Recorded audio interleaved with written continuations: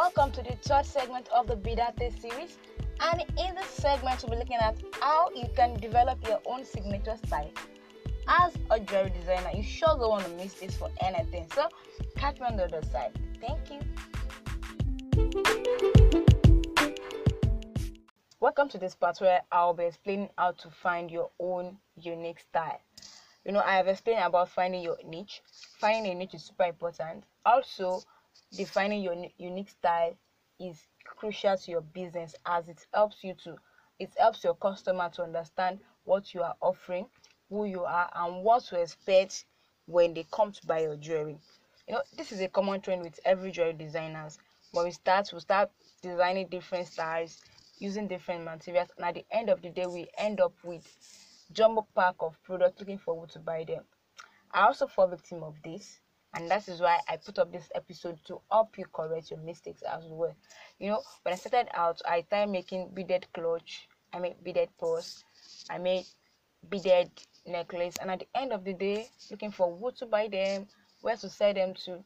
So when you are building a brand, the last segment I talked about building a brand, things you need, the solid strategy, the striking branding, and strategic marketing. So for you to stand out in the jewelry making space, you need to define your own unique style. So when your customer comes to you, they know what you expect, they know what you stand for, they know what your brand stands for. So if you're into bridesmaid jewelry, so they won't come to you for hand bracelets, so they know what to expect when they come to you. So for you to define your unique style, there are 4 things that you need to put in place. The first tip is this: your interest.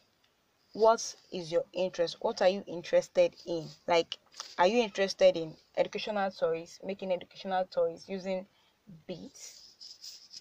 Are you interested in home decors, like flower vase, fruit basket, and the likes? Are you interested in bead embroidery, designing fabrics with beads, or you're interested in necklaces? So you need to know where your interest lies. The second tip is this: your materials. You need to find out about the materials you're going to be using, and you stick to them. If your interest lies in children educational toys for children, that means you're going to be using more of plastic beads than crystal beads.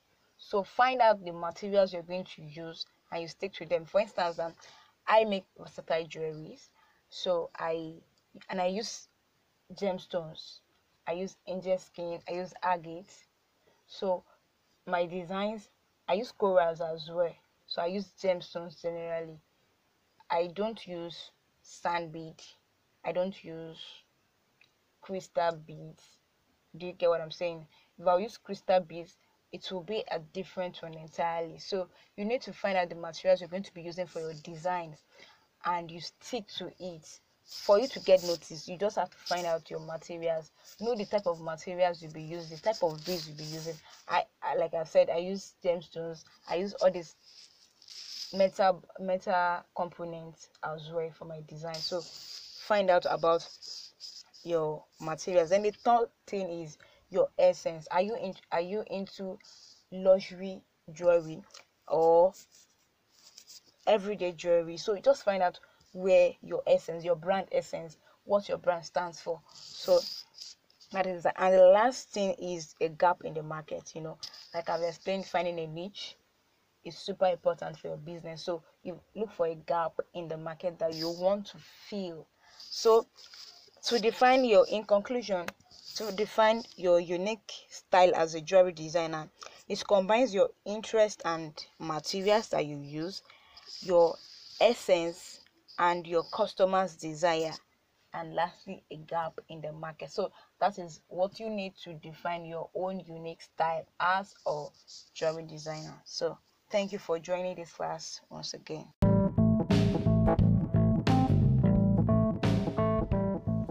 So thank you for joining me this week on this episode.